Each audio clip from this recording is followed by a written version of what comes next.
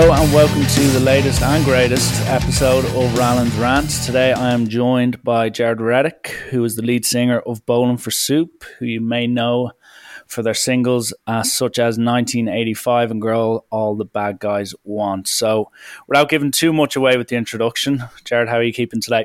Everything's good, man. I just busy morning talking about music and, things to come over the next year, and finally starting to get to talk about doing some shows again. So things are good. So the light's getting brighter at the end of that tunnel, which is good to hear. Yeah, for sure. I know how disappointed fans are and how just ready and hungry people are to see some live music. And all I can say is that I know from myself and for all of my friends, we're just as eager to get out there. Yeah. And to take it back to the beginning, so to speak. Basically, a question I always like to ask musicians or maybe even actors or people in that kind of industry is there's always a reason you get into music, whether it's picking up an instrument, hearing a song, someone in your family being like, learn this instrument, learn the piano, whatever. Was there a particular person or a moment back at your early age that inspired you to pick up a guitar or start the piano or just take up something music related? Absolutely. And my story is one of those it used to be way cooler than it is now.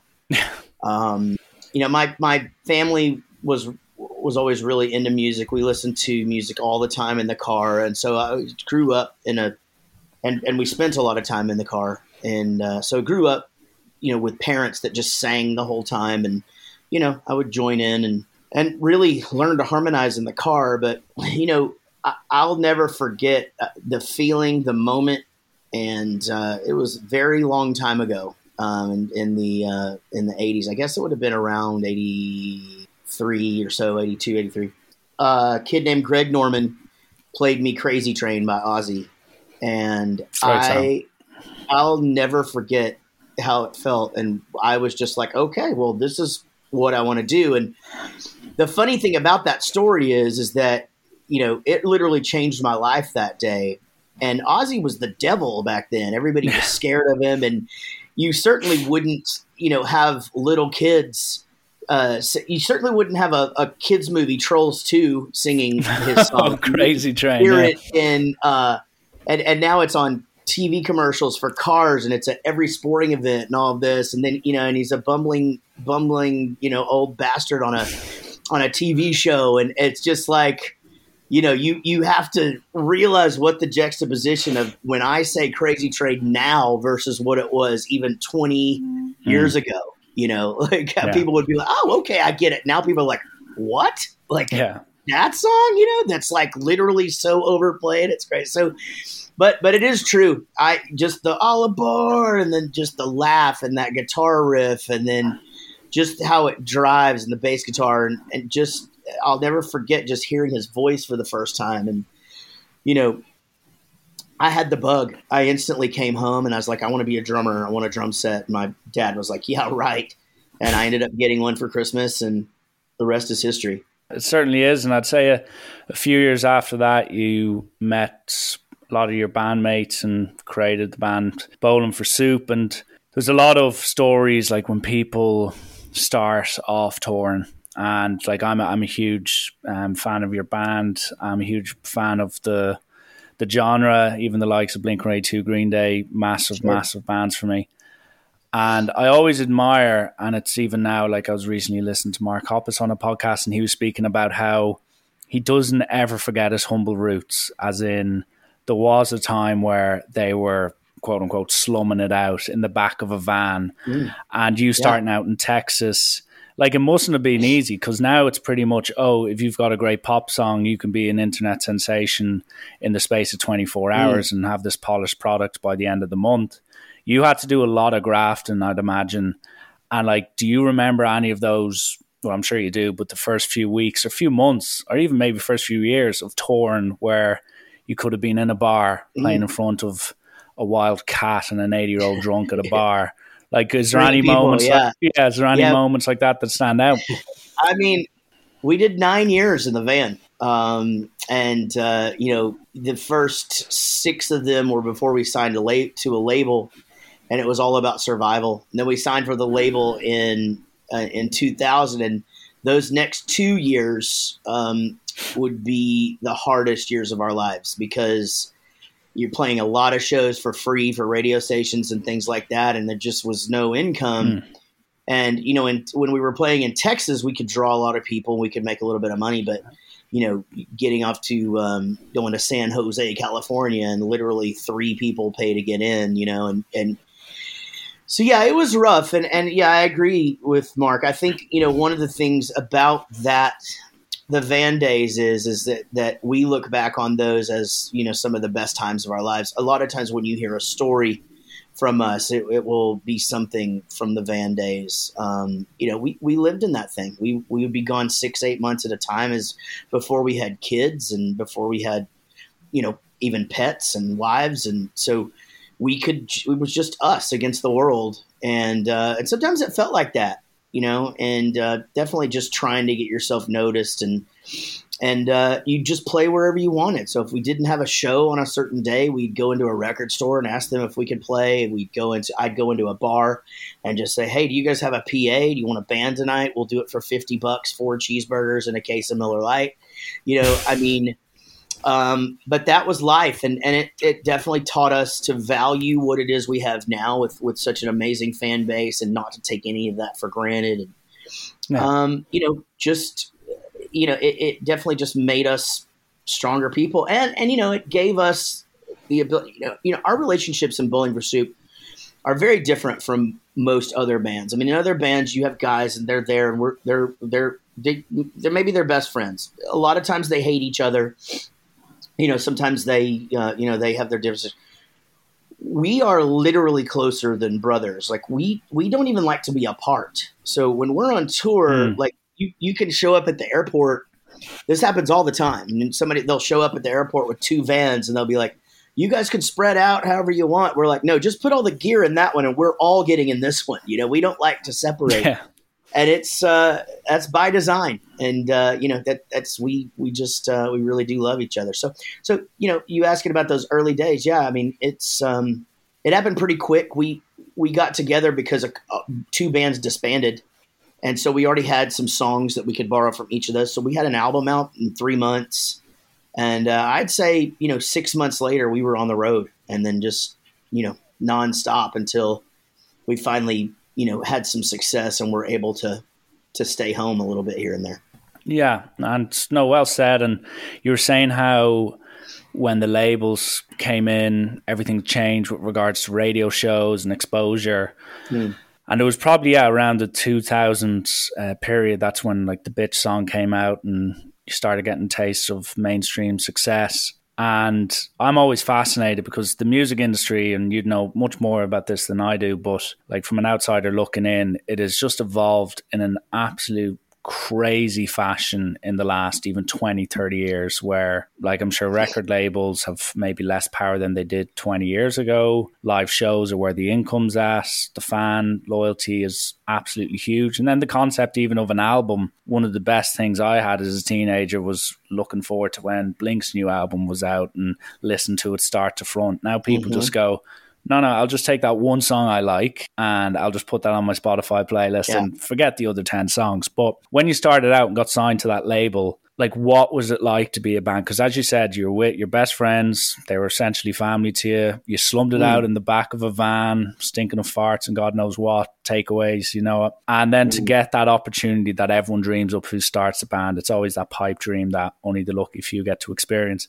But when that label took you on, you had an album or 2, and then on the 3rd album, I think it was, that you got the big success, big breakthrough. What was that like to be a part of, going from, you know, 0 to hero in the space of a year or 2, especially with your best friends?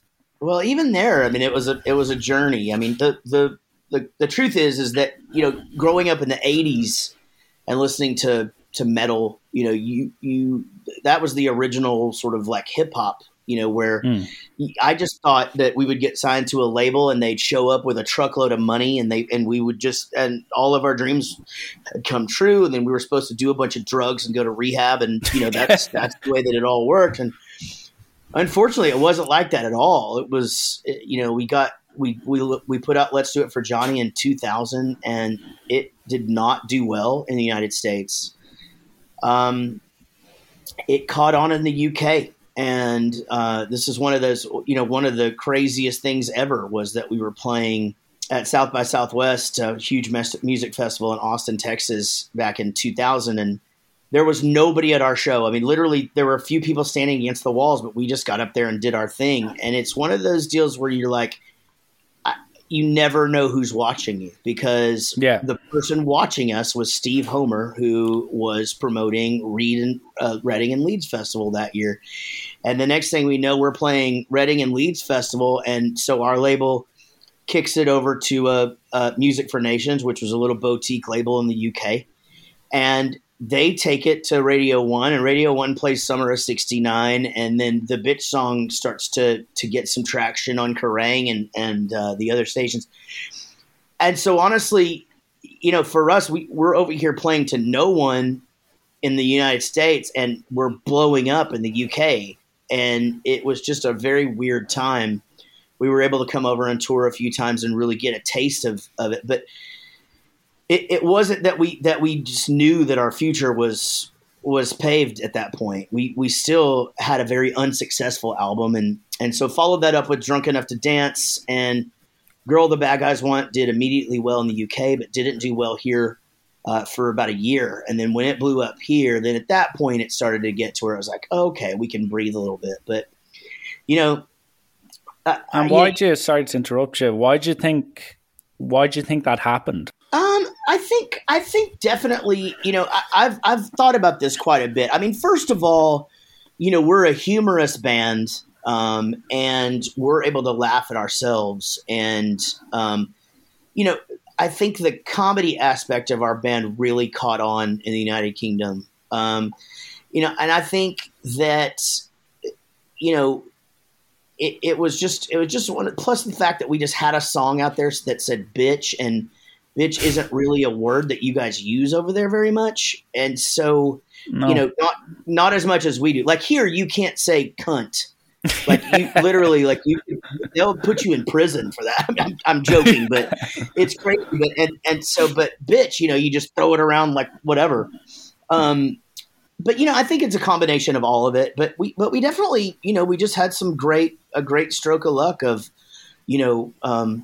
being at Reading and Leeds Festival, and then being able to follow that up with a small club tour that did really, really well, and then open up for Sponge on our next time over, and then after that we were just headlining. But yeah, I just want to go back to something you asked because there was a lot to your last question. I know. I'm sorry about the no, you're good. I just want to make sure that I get that in. But you were talking about just how the evolution of music and the role of the label. And it's so crazy because, you have to think about it like this. Today, the biggest moneymaker for artists, which they do complain about a lot, but artists and labels right now is streaming. And streaming did not even fucking exist 15 years ago. Yeah. It didn't, you know what I mean? It wasn't even a thing. So, my math may be wrong. Maybe it did 15 years ago. The point is that you have like us, we signed a contract in 2000. We were still selling cassettes and CDs, and, you would put out a limited deal of LPs, but like nobody really would buy vinyl back then. How things have changed just so quickly and over the years and so many times, I think is pretty freaking crazy. When you look back at just the history of things, but, it just makes you wonder. It's like, what's the next thing? Because it's not like CDs existed in 1985, and then, but yeah, it's been definitely one of those things where the labels have evolved and your mindset as a band has to evolve too. And if you can't keep up, then you sort of just end up aging out of it. I think, it's really hard to get some people our age to really focus on social media, and they're very, they fight that a lot. And even some new artists are like, why can't I just write great songs like they used to. And it's like, man, that ain't enough anymore, man. You just, unfortunately, part of your gig is sharing a photo of your breakfast. And it better be a good one as well. And that's nearly a topic I'd like to even talk about, is in when, as you said, you might not have got commercial success, but like one of your well-known songs would be the Bitch song. Then you followed up the next album, you'd hits like Emily or Girls All the Bad Guys Want. And then I think the next album you could have had 1985 and like almost on that as well. So like a lot of kind of big singles that back in the glory days of Kerrang or MTV2, they'd be on every fourth or fifth song. How did you as a band approach that period? Yeah. The big thing was not to put that pressure on ourselves. I mean, the big thing was, let's enjoy this. It could all end tomorrow. There is this pressure to have another hit or a bigger hit. And we managed to do that 3 times.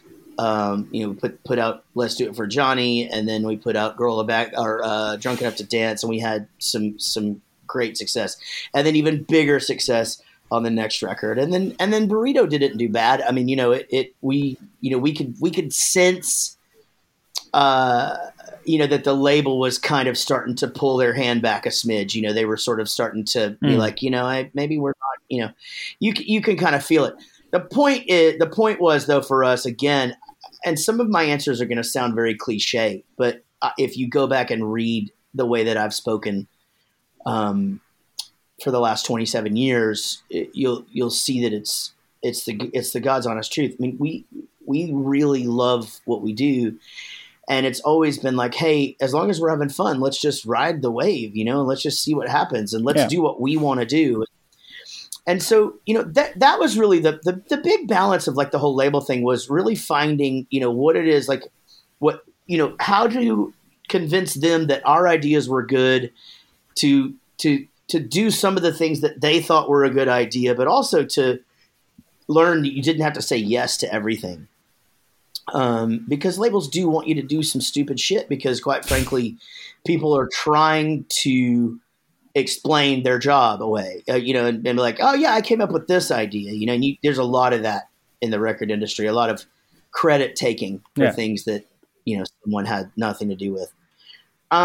But yeah, I mean, our mindset was pretty clear. It was like, dude, this is crazy. Oh, we get to do this now. And, oh shit, we're going where? This is awesome. And so we were very lucky that by the time that, 2007, 2008, 2009, something like that, not 2009 really, when we got dropped from our label after having just finished what we thought was our best album ever, Sorry for Partying. We never really got a chance to even promote that record. Even to that point, we had never really, everything was still just like, this is fucking awesome. Like, let's just keep doing this. Then it kind of came to where it's like, okay, what's the plan now? Like, do we go for it again, or, are we just done? And luckily we decided to go for it, and we've been self-sufficient since, and self-financed and all of that. And our fans are our boss, and, still enjoying it. Yeah. And as I said, it is a big thing in the UK and even here in Ireland, where there are these bands that, like today's maybe kids, if you're in Ireland, if you're in England, you're not going to be saying, okay, Bowling for Soup. But to give you a bit of context to this, me and my other 26-year-old friends, we were at a house party a few weeks ago against COVID regulations, but the police can deal with that. And I throw on one of my playlists, which had 1985 on it, and it starts playing, and you can kind of see at the table, half of the table, and I'll be bluntly honest, we're like, what is this? This has got guitars in it, this has got drums in it. But then there was like 2 or 3 other guys who were like, oh, I remember this. And then once the chorus comes in, it goes, everyone's singing along, everyone's screaming at the top of their voice. And then they're like, no, play the other one, the Girl All the Bad Guys Want. Then that started playing. And before we know it, we were actually paying the guy whose phone was on the speaker to keep playing your biggest hits. And it's not like these guys had listened to your music like I had, but they were actually just like, no, let's keep going. Because as you said, it was that kind of feel good, easygoing music that actually made you feel great. And I suppose one of the things I want to ask you about, you know, it's funny. yeah, go on. I'm sorry, I didn't mean to cut you off, but that's No, one of the things where you talk about how when I meet someone, and they're like, "What do you do?" And normally I'll just try and get out of the conversation if they don't know who I am, and I'll just be like, play music. But when someone hears that you're a musician or an actor, you've already said like something that they dreamed of at some point in their life. That's what you do. So they're interested. And it's like, okay, well, I'm in a band called Bowling for Soup. Oh, okay. I feel like I know that. And it's like, look, I'm not going to sit here and go down the list of songs. A few of my songs, even if you don't realize you know a few of my songs. Yeah. You just do. And it's, it's that there's the luck of having, 7, 8, 9 hits, where you're just like, really, you've been exposed to us at some point. You just may not remember. Yeah, in the subconscious. One of the questions actually that was sent in about one of your most decorated songs almost was, and like it is one of my favorites, by the way, as well. Absolutely adore it. Great video for it as well. Thank you. But with that song, unlike maybe some of the other ones, it's always been kind of the humor side. And they were asking, is that actually based on a true story? Because some of the lines in it would suggest maybe it would be. It isn't. Most of my songs, there's some sort of a reality to it. It's either based upon something that really happened, or something that happened to someone, or almost literally just sort of started with like the ridiculousness of being drunk at school at 14, and then basically going from there into as bad as shit could possibly get, but nothing ever really happens. So you almost do this, and you almost do this, and you almost go to prison, and you almost, all of that. And, I mean, he doesn't even move to LA. He's just like, so where, and he was almost, really, that song, nothing happens. The only thing that happens to that song is that he tears the note up and, wrote a song about it, tore it up and threw it all away, which doesn't make sense because he actually did write it. He didn't almost write it, but that's a whole nother story. I don't want to get myself on grammar shit, but no, that one is completely fabricated and really just kind of just written around the chorus. As you were saying, like that, those songs do get recognized no matter where you go. And just to talk a bit about touring, obviously it's a massive part. And I've read members of your band, including yourself, saying, like, as you even mentioned there earlier, like it's nearly the heart and soul. It's people miss. If you've got a 9 to 5, they miss maybe going into the office and, interacting with humans. With you, I'm sure the buzz you get is being in front of crowds, hearing the feedback, seeing people going mad, people throwing bras up on stage, whatever. And like, what is that like from just a touring perspective? Say you come to Europe, you're traveling all over the country, seeing different cultures, different receptions every night, people with different backstories when they meet you. Like, is that really the pomp of being in a band? Is that the highlight of it? Like when you get to travel and see the looks in people's faces when you're playing their favorite songs? Yeah. It kind of, I mean, that's really the whole why you do it thing. People are like, man, touring is, we talk about how boring it is all the time. It's a lot of hurry up and wait. It's a lot of, breaking down or stuff not being open to eat or not having a place to take a shit. It's just, it's not the most glamorous or fun life, but what keeps you doing it? Well, you get an hour and a half every night where everybody's singing every single song back to you, and it's something you made up in your kitchen in your underwear, and here are these Japanese kids singing every line to every song. I mean, we just went to South Africa about a year before the pandemic, and we had never been there before. And both our shows sold out, and it was crazy just how they knew all of the songs and stuff. And, even our first trip to Ireland, I remember like we had gone to England and Scotland and Wales a few times, but had never actually made it over to Ireland and or to Northern Ireland, right? We hadn't been to either of them. And is that right? Did I say that right? Yeah. There's Ireland and Northern Ireland, right? Yeah, Northern Ireland. Yeah. Yeah. So we had never been to either of them. And I remember even the first time that we came there, and it was just, we played this thing in Dublin for the first time we were ever in Ireland. It was called the Freshers' Ball, I believe. And UCD Freshers' Ball, yeah. Yeah. And they had it at the Academy.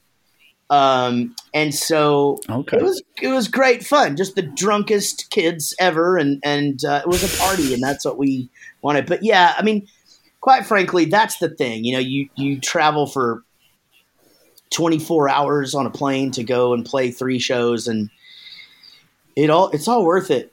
The minute you start that first riff and they start, and that you just see the look in their eyes, and they realize what the first song is, and just it's so magical, and you watch everybody look at each other, and it's you hear the term better than sex all the time, man, but it might be it might just be. We may have found a winner. And with the torn side of things, I've spoken to, and I even know one or two maybe of the Irish bands, and they've told me some pretty interesting stories when maybe they toured America. Like, is there any infamous stories you have, maybe if it's not related in the American side of things, when you're in Europe or even over in Ireland? Was there ever any kind of Spinal Tap type things, or was there ever anything that kind of stood out in the memory? That Spinal Tap thing, of just them going down that long hallway and never finding stage. I mean, unless you're in a band and have toured, unless you're in a band or have been with a band and toured the UK, you probably don't get that is actually making fun of a real thing. Like it is sometimes a 20-minute freaking walk through doors and stairs and hallways and stuff to the stage, because the building was built 400 years ago or whatever. And this is the maze to get to the room that's big enough to have you guys and your catering in there. It's like, this is what it is. But, I mean, you have those moments all the time, and sometimes they're funny, and sometimes they take the wind out of your sail, but definitely you just try to stay upbeat. But for sure, there's little things like we got on a bus one time, and none of our plugs worked and none of our adapters worked, because they were like, "Oh, this is a German bus." And we're like, "Oh, sure. Why wouldn't it be a German bus? Like, what the hell is, you can't plug anything in, and we're on this thing for 2 weeks, but those kind of things happen, quite a bit, where you're just, and you just gotta try to keep a good attitude about it. And, I'm really lucky because, our crew, our family, and, there's just kind of always somebody that finds the humor in things, and it's not always the same person, but that can kind of lighten things up when it needs to be lightened up, and that. And but yeah, that hallway thing, if you only knew, if the general population only knew how accurate that is, it is so damn funny. Yeah. No, because I've played a few. I don't play in a band anymore, but I was in one for about 2 years, and I don't know if you've ever played Whelan's in Dublin, but it's like it's a big room to play, but the thing is, it's like 4 stories high for some reason backstage. So you're up in the green room, and then you have to go through 2 rooms, then you have to go up these stairs to go downstairs. Yep. And like, if you take one wrong turn or if someone's left in the toilet, it's Spinal Tap 2.0 all over again. And people are just like, "Where's the show?"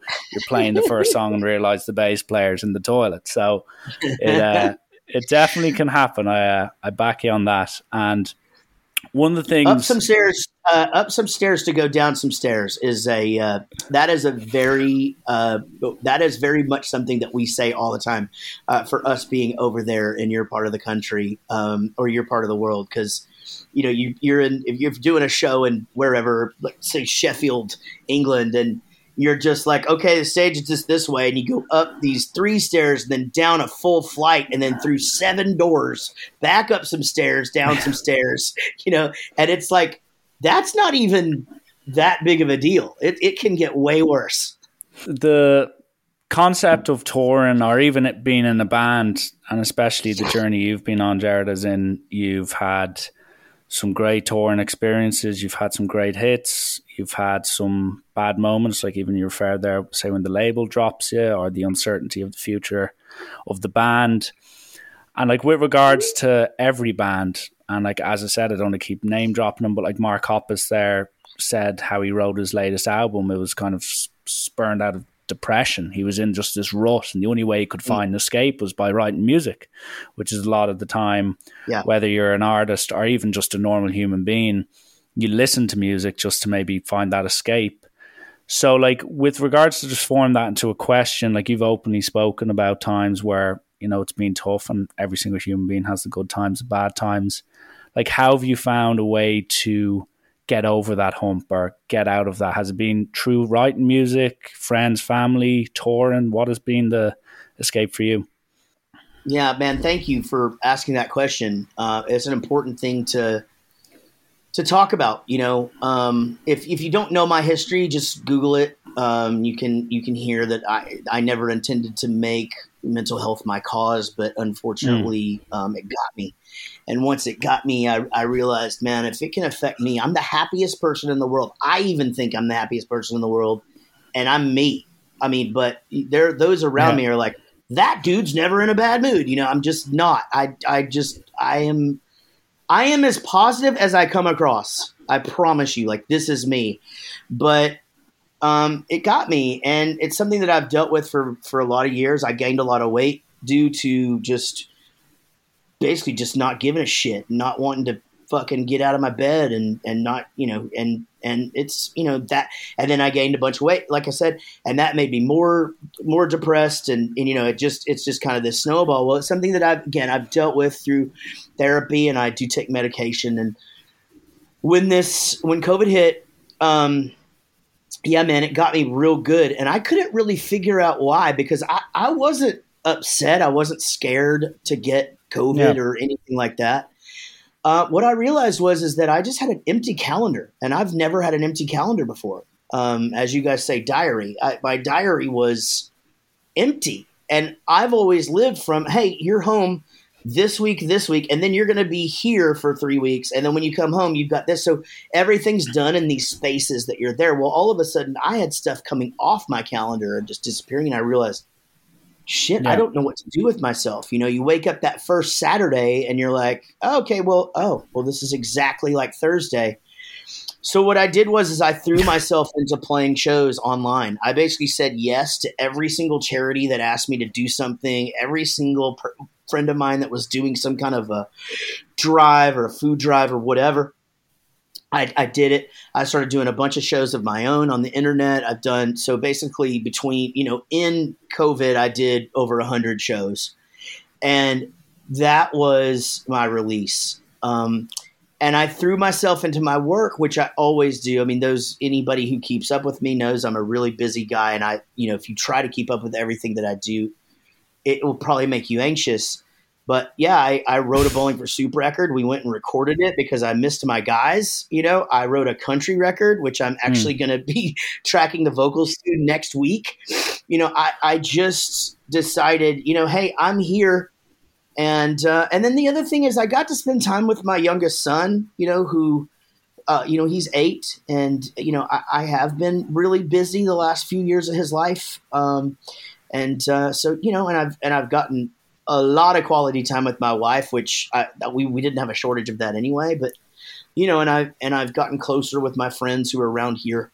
And I also, I know my relationship better with my band than I did before this started, because I know how much we miss one another and how important it is for us to keep in contact, and just even we do like these little Facebook hangouts where we just get on Facebook, the 4 of us, and just get shit faced, and people watch, and it's the best part of me. I was one of the people who watched one of them.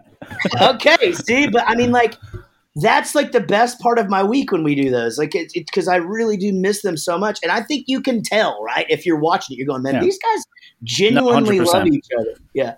So anyway, I was able to deal with it, and I've had, and look, I've had ups and downs, and I think, about 2 months into it, one of my friends said something, and it's not like a famous friend. It's just a general, just someone that I know on Facebook. Just put this sentence into the world, and I was like, thank you so much. It's just like, she said, you don't have to organize the garage. You don't have to lose weight. You don't have to redo your kitchen, and you don't have to accomplish this, and you don't have to accomplish this, or change this, or change this, or change this. We're in a pandemic. All you have to do is survive. And I was like, holy shit. I mean, that just rang so, and it was like this weight, for lack of a better term, lifted off of my shoulders, just like, okay, well, I'm going to breathe through this now. And it's like those things that you accomplish are bonus, because she's not wrong. I mean, what, million fucking people died so far, It's like, this is the thing that we're living through right now. Our grandchildren will learn about this in school. Like, it will literally be in history books this last year of our lives. That's a big fucking deal, So, but I do want to say, if you are having a hard time, you're not alone. And I know there's a lot, man. I talk to a lot of my fans, or people that like my music or whatever. I try to be available, and man, I have so many that they've been locked in a 1-bedroom apartment by themselves for over a year. And, so I consider myself lucky. And, but I just want to say to everybody, you're not alone. We're going to get through this. And if you need, make sure that you're reaching out when you need somebody's there. And if you can't find somebody, go to the BFS fan page. Even if you're not a Bowling for Soup fan, go to the Bowling for Soup fan page on Facebook and tell somebody you need to talk. And there's somebody there. Well said. And Jared, I actually thought what you were saying there, it did get me thinking. And like, as you said, it is something that you've kind of, as you said, like, you felt like you were the happiest guy in the world, and it still caught you. And I did think it is like worthwhile, especially since I have you on. And like, to be honest, like, my parents probably wouldn't know this, and my best friends wouldn't know this, because they'd look at me and be like, oh, this guy's the class clown. These guys always laughing, kind of making the stupid jokes. I remember, like, as in, luckily I can count once or twice in my life I've bit the bug and felt really, really shit about things. And the reason I'm actually bringing this up with you is because I remember back when I was 17, family was going through a bad stage. I won't, give you the sob story and make a Hollywood film out of it, but it was a tough period for me and the rest of the family. And one of the songs, and the thing is, it's similar to like maybe a Blink-182, is they've got their stupid songs, like All the Small Things and stuff like that. And you might have the stupid songs, but they're not stupid, like High School Never Ends, The Bitch, or I'm Gay, you name it. No, I feel you. They're kind of the lighthearted songs. But the song that actually was on my playlist, that when I was in bed thinking the world was against me, was Turbulence. And it is one of the times where, and I know the labels probably were like, okay, you've done enough of the normal songs, do a ballad, come on, we want people to cry and stuff like that. But that song, because it was so relatable, and because it was like, it was something that, like, when you think of Bowling for Soup, you don't think of these ballads, this kind of folky guitar riff going in and the backing vocals, but the actual message of the song, it helped me through that period immensely. And I do think it is important just that you do know that. And as you said, you'll get credit for the High School Never Ends and stuff like that. I appreciate you saying that. I appreciate you saying that. I got to tell you, there wasn't a label for that one, and I'd kind of already put my heart out there with When We Die and a few other ones, but when we struck Turbulence, that was on Fishing for Woos. I mean, that was our album that we got dropped from our label in December, and we were already recording that in April. So a lot of that came from feeling like the rug had been just completely pulled out from under me. And I don't look at this like a selfish thing. I feel like I have to take care of my guys, and and my family and their families, and then our crew and their families. Whatever. This pyramid of like the amount of pressure that I felt to deliver something that would keep this band going. I feel like that shows in some of those songs that would follow, that time of my life up. But, you're not the first to tell me that about Turbulence, but it affects me exactly the same way. That means a lot to me. And, that's one of those gifts, that someone can give you where you don't, just your heart just sort of brightens a little bit. And it's just like, God, I'm just thankful that you took care of yourself and you got through that time in your life. Well, no, and thank you as well, Jared. And I don't want to finish on a bummer note. Not that is bummer; it is important. But like that was even without a label. That album now, as the pandemic hopefully is gearing towards the end. Like even with England, I see Leeds Festival and stuff sold out in the weekend. They're adamant it will go ahead, and especially in the UK, it seems like it will be a case where it could be seeing normality by the summer, or else early like November, December. And obviously you've got a UK tour planned as well. But with, say, Bowling for Soup, where as you've had success, as you even said, you can be at a house party in Dublin in the piss and rain, and 1985 comes on and people kind of look around and go, I know this song. Do you still have the hunger and drive to say, you know what, people might think we're done as a band creatively, but do you still have that drive to say, you know what, I think we can strike gold, we can have that big moment again? Or is it a case where, listen, we're not putting pressure on ourselves and we're just going to enjoy the ride? I just want to make great Bowling for Soup records and songs. I haven't had the pressure to have a hit in a very long time. Well, really since 2009, since coming off of Sorry for Partying, where we legitimately thought we had 5 or 6 singles on that thing. We thought it was going to be the biggest thing we'd ever done. Even the people from the label who were associated with us were just like, this is a fucking no-brainer. Y'all are going to fucking explode again. And it was just happening. And coming off of something like that, it's just like, look, we don't have to do that. In fact, we don't even work radio anymore. It's like we don't even try. It's like that's just not even a thing. And of course, I know like someone your age would be like, yeah, why would you? But radio is still kind of a big deal, and it can make an artist more popular or whatever. But I don't have that pressure. The only pressure I have is those that I've already converted.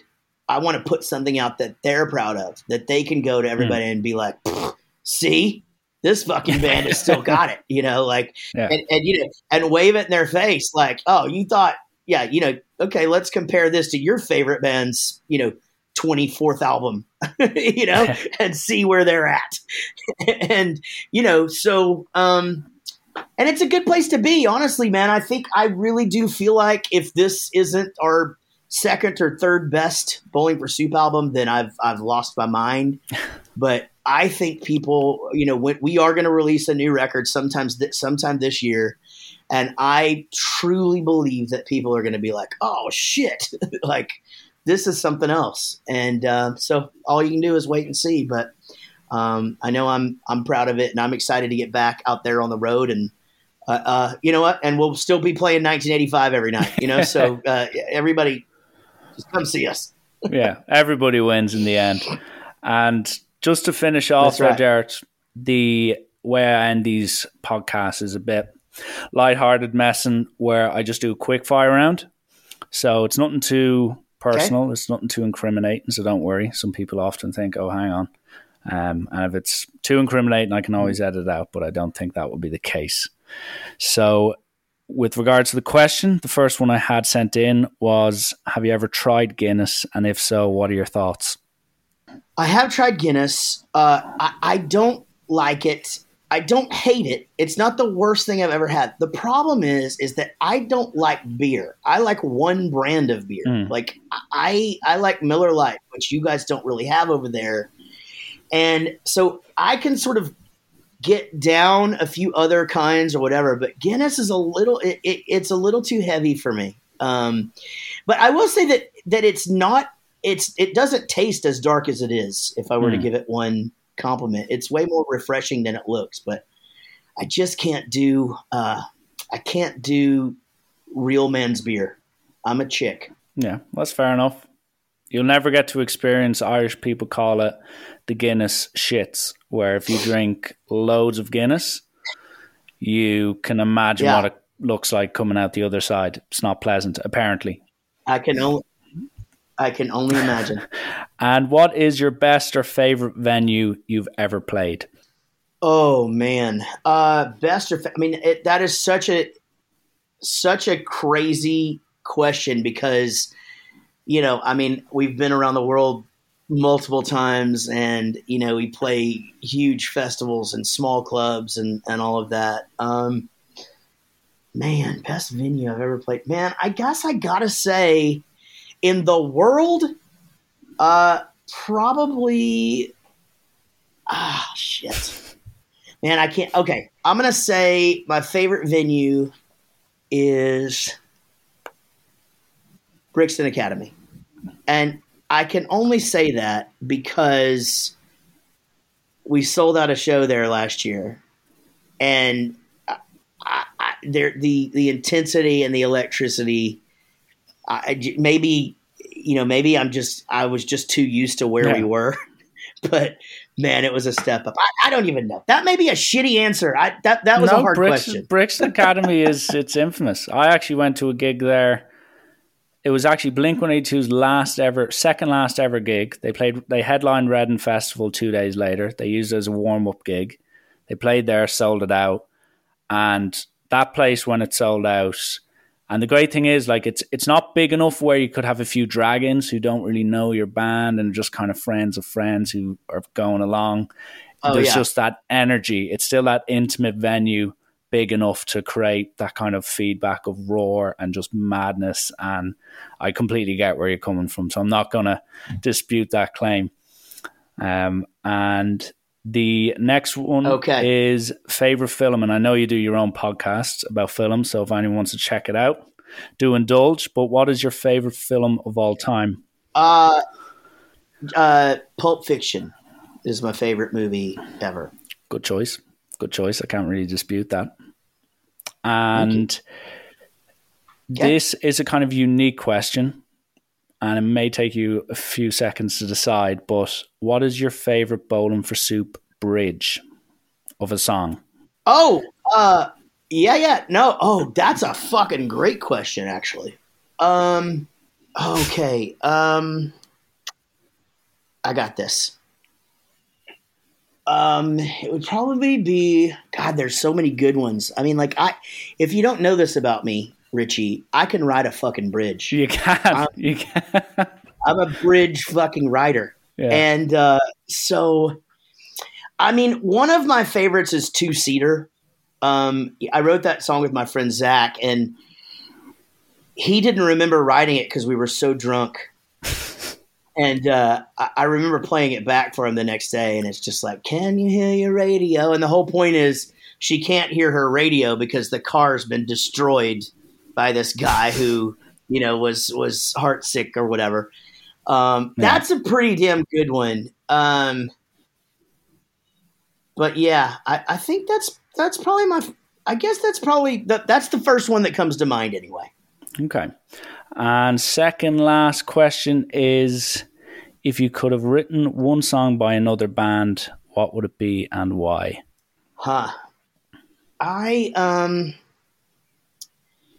This is going to surprise you, and I've never actually said this answer before, but Everlong by the Foo Fighters, because great song. That nobody ever gets sick of that song. Like, that's just one of those songs where it's just like you could literally hear it at every event you go to, and you're still going, okay, yeah, anything I'll ever feel is real, and you're just stoked, just makes you feel good.